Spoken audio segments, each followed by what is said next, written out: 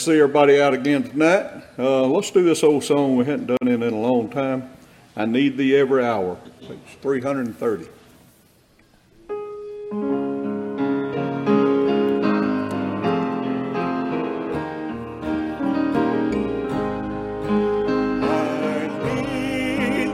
Every hour, most precious Lord, no tender voice like thine can peace afford. I need thee, oh, I need thee, every hour I need thee. Oh, bless me now, my Savior, I come to thee. I need thee every hour. Stay thou nearby. Temptations lose their power when thou art nigh. I need thee, oh, I need thee. Every hour I need thee. Oh, bless me now, my Savior, I come to thee. I need thee every hour, most holy one. Oh, make me thine indeed, a blessed Son. I need thee, oh, I need thee, every hour I need thee. Oh, bless me now, my Savior, I come to thee. Let's do one more, page 313.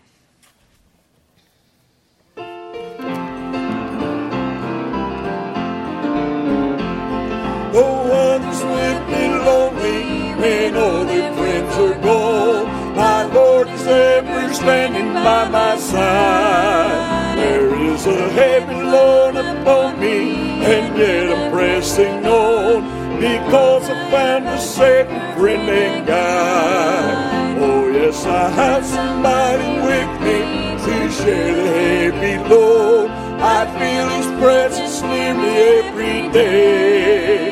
And although trouble overtakes me along life's weary road, I have somebody with me all the way. In bitter toil and sorrow and heartache not a fear, a consolation sweet is mine each day.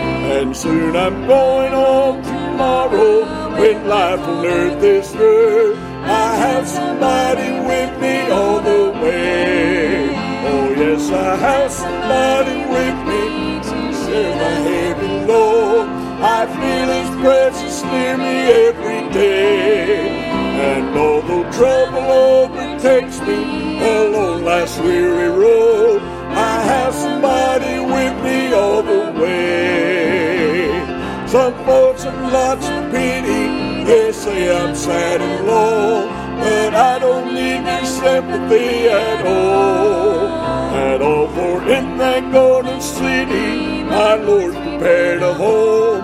I'm leaving when I hear the final call. Oh yes, I have somebody with me to share the heavy load. I feel His presence near me every day. And although trouble overtakes me along life's weary road, I have somebody with me all the way.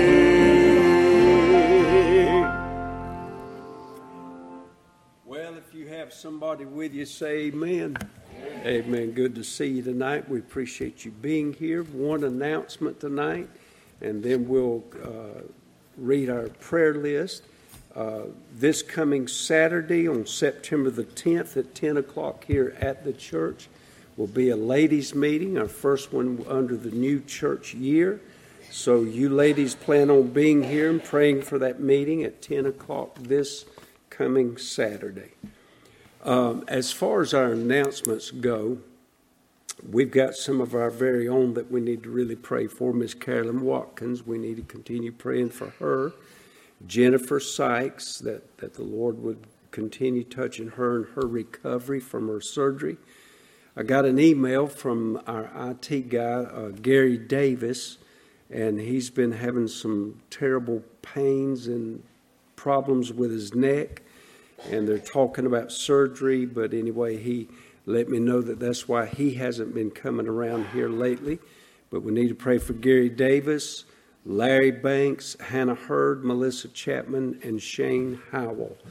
How about your prayer request tonight? Yes, ma'am. Okay.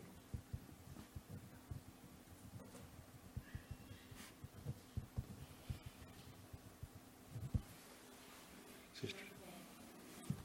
Okay.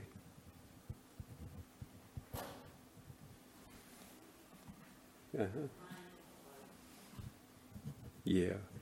That's sad what's been going on with him. Yeah.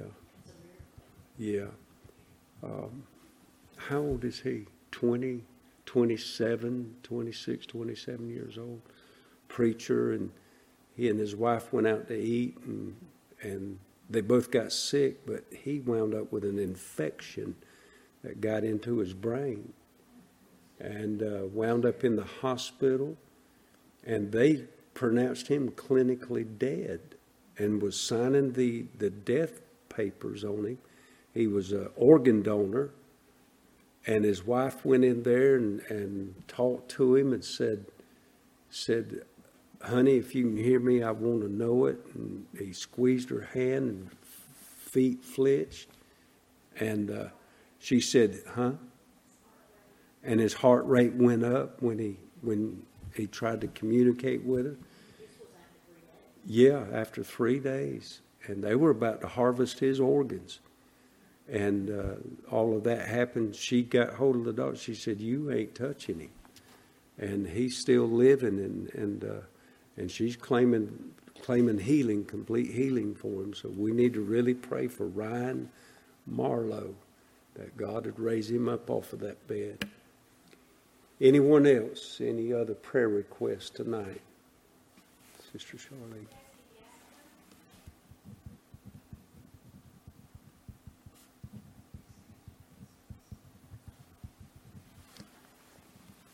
Anyone else? Anybody else on your hearts that we need to pray for? How many of you in here need prayer? We all do. This is Wednesday night prayer meeting, and we want to be faithful to pray for these prayer requests. An amazing thing about our God, He knows every name that's on this list.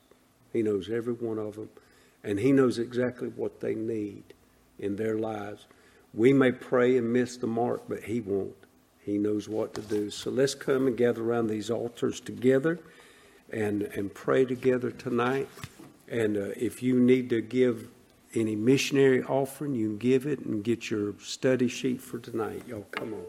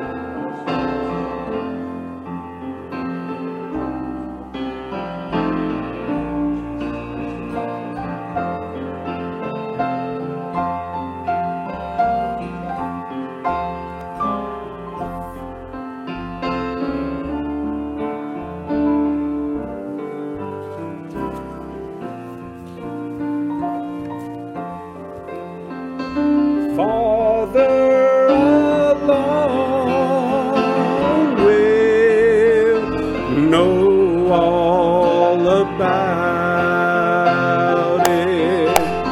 And Father alone will understand why.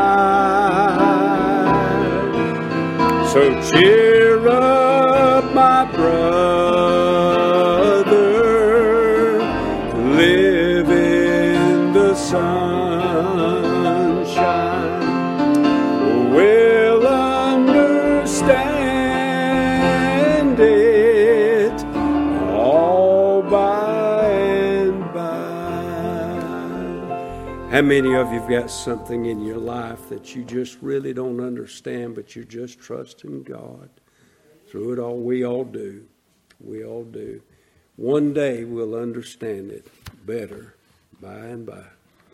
Amen. I'm so thankful that one day we will know what our God was up to. Amen. All right, let's take our study sheets tonight. We're in the book of Acts. We're going to finish up chapter 1 tonight.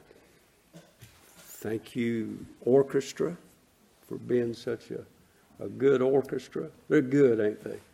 Amen. Them two right there, they're something else. I have to pick them on and point them out just to get her face to turn red. Amen. That's Huzz and Buzz. That's what I've called them ever since I've been up here, Huzz and Buzz. Did y'all know that's two Bible names? They were two brothers in the Bible, Huzz and Buzz. How would you like to have that name? Amen. All right.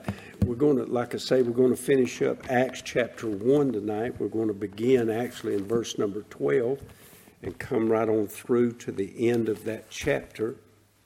And remember, it started out with Jesus talking with his disciples and explaining some things to them, and they were curious about the kingdom of God and wanted to know whether that was going to be reestablished and put back into existence for the nation of Israel, the kingdom of heaven. And he said, listen, don't be worried about that. Something's going to be happening in just a few days in your life. You're going to receive a power you've never had before. And he said, when this power comes upon you, you're going to be witnesses unto me, and begin in Jerusalem, Samaria. And he said, even to the uttermost parts of the earth, you're going to be witnesses to me. And there's just some things in life that we need to just not worry about, but just worry about the main thing. Make the main thing the main thing, and that is being a witness for the Lord Jesus Christ. So let's go to the Lord in prayer tonight before we begin our time together around this study, and then we'll look at it together. Our Father, tonight as we come before you, Lord, we sure do love you, and thank you, Lord, for loving us the way you do. Here we are again tonight, Lord, as your people, Lord, gathered around to learn something more about you. So, Lord, open the eyes of our understanding. Lord, touch us all tonight. Lord, these people that's in this room tonight, Lord, are my heroes. They're the Wednesday night crowd. They're the ones, Lord, who have worked and labored all this week, but yet here they are tonight, faithful to you. And Lord, I'm so thankful, Lord, to be a part of their lives, and just ask God as we partake of the good word of God, that, Lord, you please bless it to every heart that's here tonight. Lord, thank you for loving us the way you do, and thank you for being the God that you are. In Jesus Christ's name, and all of God's people said, amen and amen. All right, let's look at our study sheets together, and we'll look at the last portion of Acts chapter 1. Jesus has now gone home, and his disciples watched the event with amazement. He had come into the world just 33 years earlier, and yet he is the eternal and everlasting God of creation. Without beginning, and to be certain, without any ending, Jesus came to where we were so that we might go to where he is. The disciples were a chosen lot of men who were privileged to witness his wonderful earthly life. Some of them never fully understood who Jesus was. Philip asked Jesus a question one day, and Jesus revealed a great truth to him. In John 14, verse 8 and 9, we read about this, where it said, Philip saith unto him, Lord, show us the Father, and it sufficeth us. Look what Jesus replied to him. Jesus saith unto him, Have I been so long time with you, and yet hast thou not known me, Philip? He that hath seen me hath seen the Father, and how sayest thou then, Show us the Father? Many of God's people have been saved for a long time, and yet they have never taken the time to get to know the one who saved them. A few of the disciples knew who Jesus was and wanted others to know him also. In 1 John, John writes about this in the first 4 verses of his beginning of that epistle. He said, That which was from the beginning, talking about Jesus Christ, which we have heard, which we have seen with our hands, which we have looked upon, and our hands have handled of the word of life. That's Jesus Christ.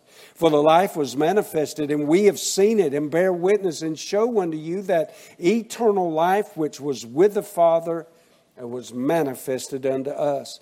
That which we have seen and heard declare we unto you, that ye also may have fellowship with us. And truly our fellowship is with the Father and with His Son Jesus Christ. And these things write we unto you, that your joy may be full. There's a real joy in knowing Jesus Christ. Can I get a witness right there? Anyone who truly knows Him will want others to know Him also.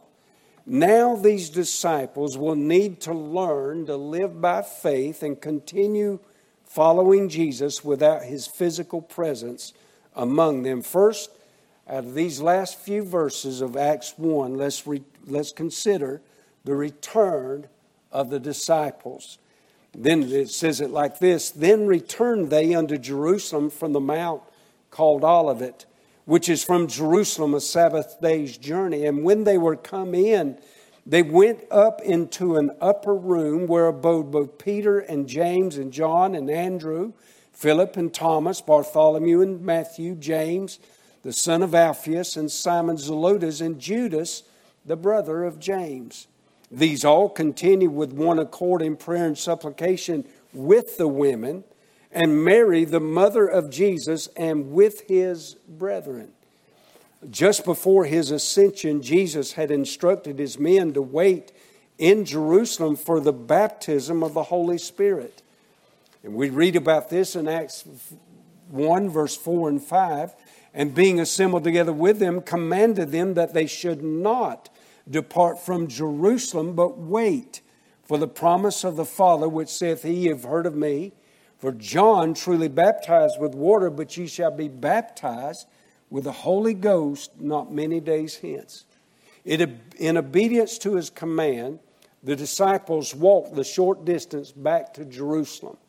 A Sabbath day's journey was the distance any Jew was allowed to walk by law to walk or travel on a Sabbath day.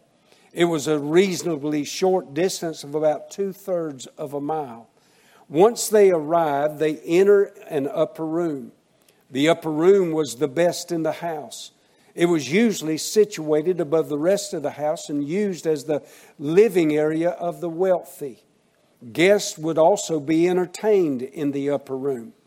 This particular room could have been the same place Jesus observed the Last Supper with his disciples, and it is the only other time an upper room is mentioned in Scripture.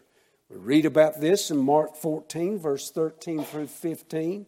We read these words, And he sendeth forth 2 of his disciples, and saith unto them, Go ye into the city, and there shall meet you a man bearing a pitcher of water. Follow him. And wheresoever he shall go in, say ye to the goodman of the house, The master saith, Where is the guest chamber, where I shall eat the Passover with my disciples? Now watch this. And he will show you a large upper room. The only other time it's mentioned in the Gospels. Furnished and prepared there, make ready for us. All of the remaining disciples were there. Some women were present. Mary, the mother of Jesus, was there, and the brothers of Jesus were there. They all came together for one purpose, and that was to pray. After all, Jesus was now gone from them. What else could they have done? It is in the times of our lives when we don't know what to do. And can I get a witness? There's going to be many. That we should pray, pray, and pray. So many times we want to try and fix the unknown or fill those empty times with busyness. Either way, nothing short of time in prayer will prevail. Prayer is the child talking to his father. Prayer is the disciple talking to his master. Prayer is the saved talking with their Savior. Prayer is the servant talking with his Lord. Prayer is not an empty exercise, even though we pray to the invisible God. We who are saved do not have to convince our Father to listen. His love for us has already opened the door. It is a tragedy for any of God's children to fail to take advantage of the greatest protection and power we have ever been afforded by our Heavenly Father, prayer. Jonathan Edwards wrote these words. He said, "Seeing we have such a prayer-hearing God as we have heard, let us be much employed in the duty of prayer. Let us pray with all prayer and supplication. Let us live prayerful lives, continuing instant in prayer. Prayer is not optional for the believer. It is impossible for us to live as God commands and fulfill His purpose unless we are people of prayer." The disciples are praying, women are praying, Mary, the mother of Jesus, is praying, and his brethren are praying. Prayer is also the great unifier of God's people. Keeping God's people together in prayer is the means by which the Holy Spirit knits our hearts together. This pattern of togetherness in prayer will continue throughout the book of Acts. We'll read about it a little bit later in Acts 2, the ending of that chapter. And look what it says. "And they continued steadfastly in the apostles' doctrine and fellowship and breaking of bread." Look at this. "And in prayers." This mention of Mary in Acts 1:14 is the very last mention of Mary in the Bible. The Catholic Church builds its church and its doctrines around Mary, and yet there's no further mention of her in the Bible. They teach that Mary had no other children other than Jesus and claim that she was a perpetual virgin. Yet our text and other scriptures proclaim over and over the fact that she had more children. They teach that Mary was sinless, and yet she called Jesus her Savior in Luke 1:47. They claim that she is the mediator between God and man, but the scriptures claim that only Jesus holds that position. In 1 Timothy 2, verse 5, it says there's one God, one mediator between God and man, the man, Christ Jesus. There's not but one mediator, and his name is Jesus. They also claim that Mary is the mother of God, and God never had a beginning or birth. Many are the heresies and blasphemies which occur when someone abandons the scriptures as their authority. Now let's consider from some of these verses of Acts 1 the reward of iniquity. Verse 15 through 20 of Acts 1 reads like this: "And in those days Peter stood up in the midst of the disciples and said," the numbered names together were about 120, "Men and brethren, this scripture must needs have been fulfilled, which the Holy Ghost by the mouth of David spake before concerning Judas, which was guide to them that took Jesus. For he was numbered with us and had obtained part of this ministry. Now this man purchased a field with the reward of iniquity, and falling headlong, he burst asunder in the midst, and all his bowels gushed out. And it was known unto all the dwellers at Jerusalem, insomuch as that field is called in their proper tongue Al-Kedama, that is to say, the field of blood. For it is written in the book of Psalms, let his," speaking of Judas, "let his habitation be desolate, and let no man dwell therein, and his bishopric let another take." Peter is the predominant spokesman in the first part of the book of Acts. He stands up with about 120 people present. That's a large upper room that they're in. and begins addressing them concerning Judas the betrayer. Judas was a member of the original 12 disciples and was chosen to be so by Jesus. Several times throughout the Scriptures, Judas is named and known as the betrayer. In Matthew 10, verse 4, it says this, Simon the Canaanite and Judas Iscariot, who also betrayed him. In Mark 3:19, it says it like this, and Judas Iscariot, which also betrayed him, went into an house. Luke 6:16, and Judas, the brother of James, and Judas Iscariot, which also was the traitor. John 6:71, he spake of Judas Iscariot, the son of Simon, for he it was that should betray him, being one of the 12. He played a special role among the 12 and would die in shame and disgrace. Even though he had the privilege of following Jesus all those years, he never was a part of them. He cared for no one and was more interested in money than anything else. We read about this in John 12, verses 4 through 6. Then said one of the disciples, Judas Iscariot, Simon's son, which should betray him, why was not this ointment sold for 300 pence and given to the poor? This he said not that he cared for the poor, but because he was a thief and had the bag and bare what was put therein. He had his thieving hands in the till and thought nothing of the needs of others. On the night of the Last Supper, Judas went out and for 30 pieces of shame betrayed the Son of God into the hands of those who arrested him. We read about this in Matthew 26, verse 14 through 16. Then one of the 12, called Judas Iscariot, went unto the chief priest and said unto them, what will you give me? And I'll deliver him unto you. And they covenanted with him for 30 pieces of silver. And from that time he sought opportunity to betray him. After the betrayal and arrest of Jesus, Judas takes the money and throws it at the feet of those who gave it to him, thus fulfilling the Scriptures which prophesied this crime. In Matthew 27, 3 through 10, we read these words. Then Judas, which had betrayed him, when he saw that he was condemned, looked at this, repented himself. He didn't repent before God. He repented himself. He repented that he got caught. He was not repentant of what he had done. He repented that he got caught. He repented himself and brought again the 30 pieces of silver to the chief priest and elders, saying, I've sinned in that I've betrayed the innocent blood. And they said, what is that to us? See thou to that. And he cast down the pieces of silver in the temple and departed and went and hanged himself. And the chief priest took the silver pieces and said, it is not lawful for us to put them into the treasury because it is the price of blood.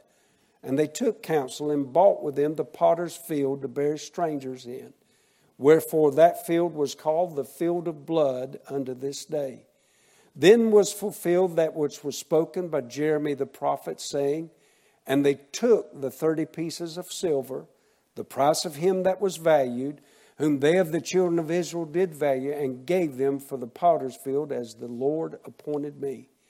This is written about in the book of Zechariah. Matthew says it was spoken by Jeremy, or this Jeremiah, the prophet. Evidently, Jeremiah spoke this prophecy, but Zechariah actually recorded it for us. And we read this in Zechariah 11, 12, and 13. And I said unto them, if ye think good, this is Judas speaking. If ye think good, give me my price, and if not, forbear. So they weighed for my price 30 pieces of silver. And the Lord said unto me, cast it unto the potter, a goodly price that I was prized out of them. And I took the 30 pieces of silver and cast them to the potter in the house of the Lord. That was prophecy given in the book of Zechariah of what Judas would do when he betrayed Jesus for 30 pieces of silver. Judas hung himself, and at the resurrection an earthquake took place which caused the body of Judas to fall into the field of blood. So with the only money Judas ever earned, He stole the rest. He bought a field that would become his shameful burial plot. Actually, there was no burial, for his body burst when it fell, leaving a stinking mess as the shattered and scattered body of the betrayer was last seen. What a reward he earned, the reward of his iniquity. Peter refers to a passage that David had written in the book of Psalms concerning what would happen to the man who betrayed Jesus Christ. In Psalm 69, we're about to read this, and I want to preface it before I do read it to you. This in Psalms, and you'll find this happening several times in the book of Psalms. Throughout the book of Psalms, sometimes you'll read a passage of Scripture, and it'll be a prophecy of what's actually going to happen in the life of Jesus Christ. For example, Psalms 22 starts out, my God, why hast thou forsaken me? Who is that? That's Jesus Christ hanging on the cross. And so you're reading about something in the book of Psalms that's going to happen to Jesus Christ. Now, what we're about to read in Psalm 69 is Jesus Christ talking and praying for the man who's going to eventually betray him. Oh, you talking about, I'm glad I'm on the right side of Jesus. Let's read this together. In Psalm 69, 21, 20 through 28, just to show you that it's Jesus. They gave me also gall for my meat. Who is that? That's Jesus. In my thirst, they gave me vinegar to drink. Remember when they did that on the cross? This is Jesus speaking. Let their table become a snare before them, and that which should have been for their welfare, let it become a trap. This is Jesus praying. Let their eyes be darkened that they see not, and make their loins continually to shake.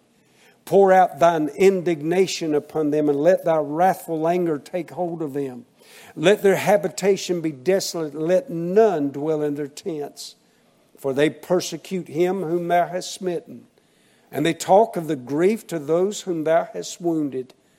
Add iniquity under their iniquity, and let them not come into thy righteousness. You know what he's praying? Don't let them get saved. Don't let them get saved.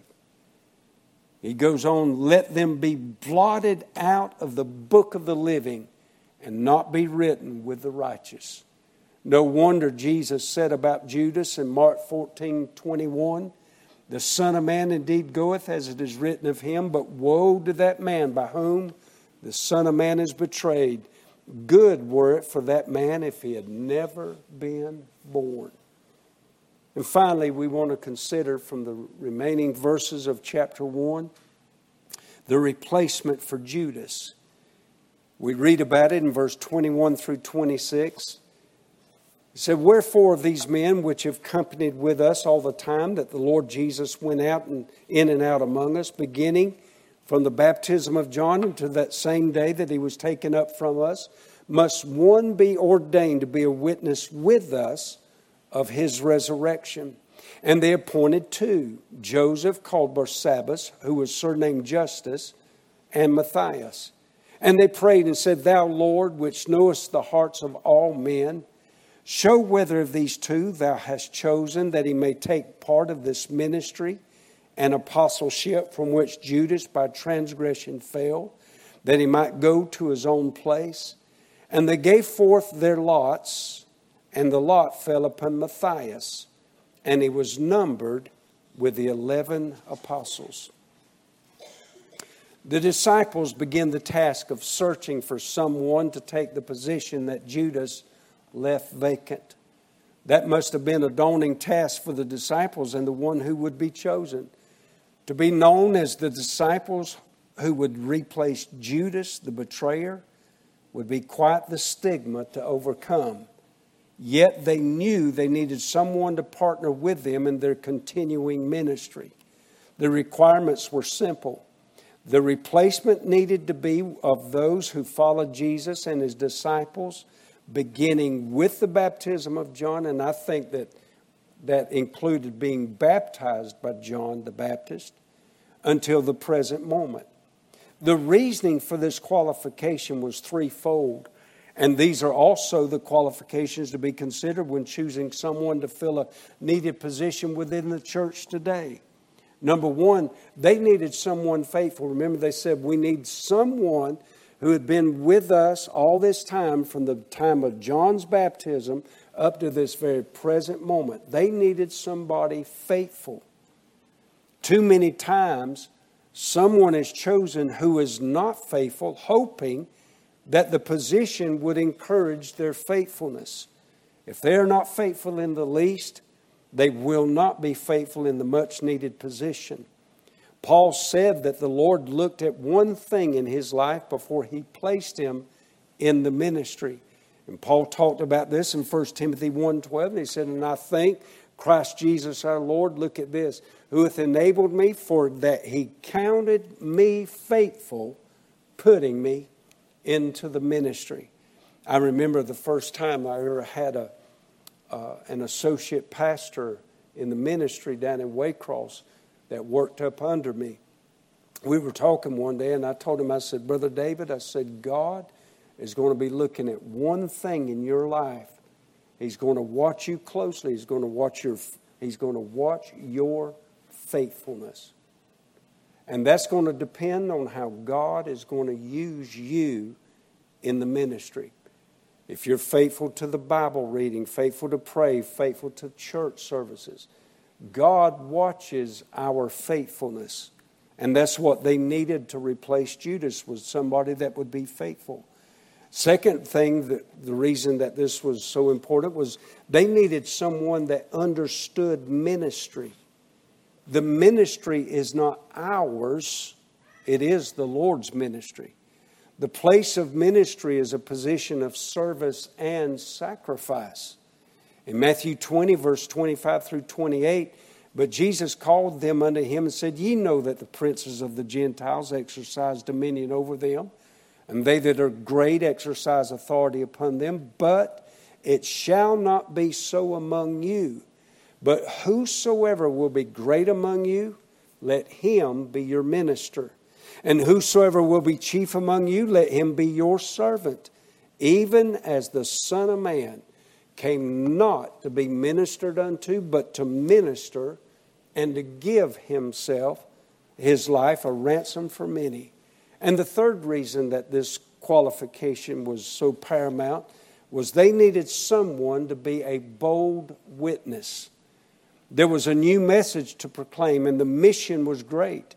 They would need the boldness of the Lord and the power of the Holy Spirit to accomplish this task. The same requirement is needed today. We need those who are bold in their faith to witness the name of Jesus Christ. I studied the thought of boldness there for just a little bit as I was preparing this lesson. Boldness is contagious. You get somebody bold for Jesus Christ and let them hang around some other Christian, their boldness will catch on. Look what it says in Philippians 1:14, Paul writing this. He said, and many of the brethren in the Lord, waxing confident by my bonds, are much more bold to speak the word without fear. Boldness was the prayer request of the early church. In Acts 4:29, they're praying. They said, and now, Lord, behold their threatenings, and grant unto thy servants that with all boldness they may speak thy word. And I love this one. Boldness is found by spending time with Jesus. In Acts 4:13, we read these words. Now, when they saw the boldness of Peter and John and perceived that they were unlearned and ignorant men, they marveled and they took knowledge of them that they'd been with Jesus. You know, that's one of the greatest compliments that could ever be given any child of God. There's something different about him. And you know what I believe it is? They've been spending time with Jesus. Whew, what a compliment. After prayer, two men are chosen, Joseph and Matthias. They cast lots, and the lot falls upon Matthias. The means of making determinations was often found by the casting of lots, especially in the Old Testament. On the Day of Atonement, the choosing of the scapegoat was determined by casting lots. And you read about that in Leviticus 16. The dividing of the promised land in Joshua's day was determined by lots. Joshua 14. The different duties of the temple were determined by lots in 1 Chronicles 25.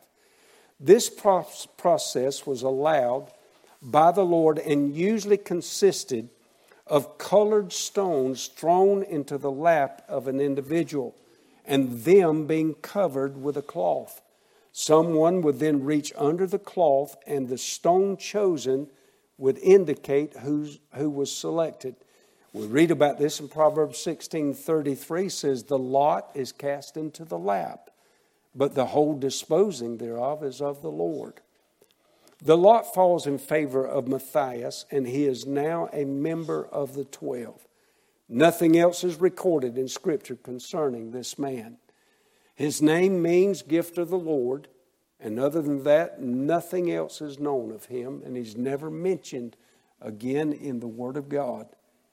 In closing, there are two predominant men in this portion of our study, Peter and Judas. Both men had their issues and problems. Judas let his issues and sins control his life to his miserable ending and shame. Remember the life of Peter. Peter denied the Lord, but he was able to recover through his relationship with Jesus. The Lord cornered Peter after a fishing trip, remember in John 21, and questioned him about his love and devotion to Jesus.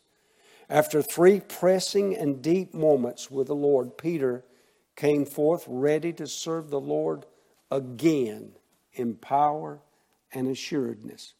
You may have messed up, and we all have. Say amen right there. You may have messed up, but let your relationship and love for Jesus be accounted for. Your loving Jesus is important to him. Remember, he asked Peter 3 times, Peter, do you love me? Do you love me? It was important to Jesus that Peter tell him, Lord, I love you. But your loving Jesus is so very important in your life as you press onward throughout your Christian journey. Donna, an illustration, grew in a Christian home in South Carolina. She went to church beginning in nursery school. In high school and her early college years, she devoted herself to Christian youth groups and even served as a summer missionary teaching the Bible to young people from 50 churches. In her latter college years, Donna said her priorities began to shift. She entered a beauty contest with the motivation of winning a free trip to New York, hoping to gain a foothold in a career of modeling and acting. She stopped attending church and reading her Bible. She said, my going prodigal was a series of left turns. It didn't happen overnight. It was a series of subtle compromises. In 1987, life would never be the same for Donna Rice when magazines and newspapers around the world published pictures of her sitting on the lap of Democratic presidential candidate Gary Hart. Some of y'all probably remember that. When the scandal broke, Donna was on her way to achieving her dreams. Her bad choices left her broken. She refused offers to sell her story for a movie of the week and even her own television series. Donna sought out the friendship of Christian friends and family and began to seek the Lord again. Donna found hope in the words of the Apostle Paul in Romans 8:28. She realized that good could result from her situation. Donna said, my identity was really in Christ. Even though I'd made a big mistake with my lifestyle, God used the trials to conform me to His image. Over time, God rebuilt Donna's life and is using her again. Donna married John Hughes in 1994 and became the spokeswoman for Enough is Enough, an organization dedicated to protecting children from internet pornography. She authored a book outlining ways parents can protect their children from obscenity online.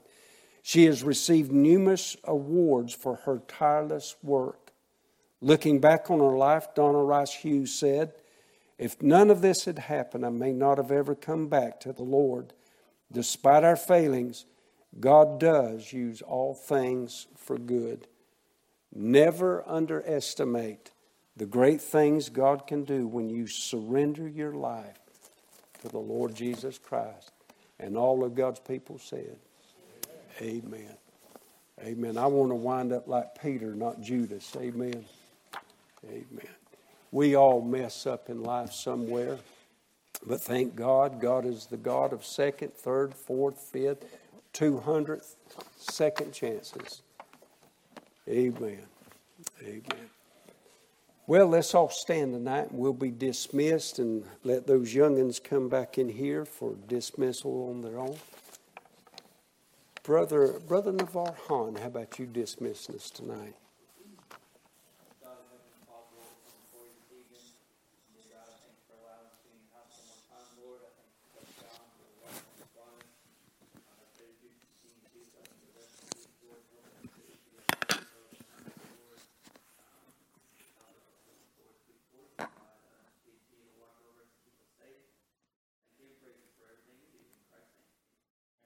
Amen. Tell 3 people that you love them.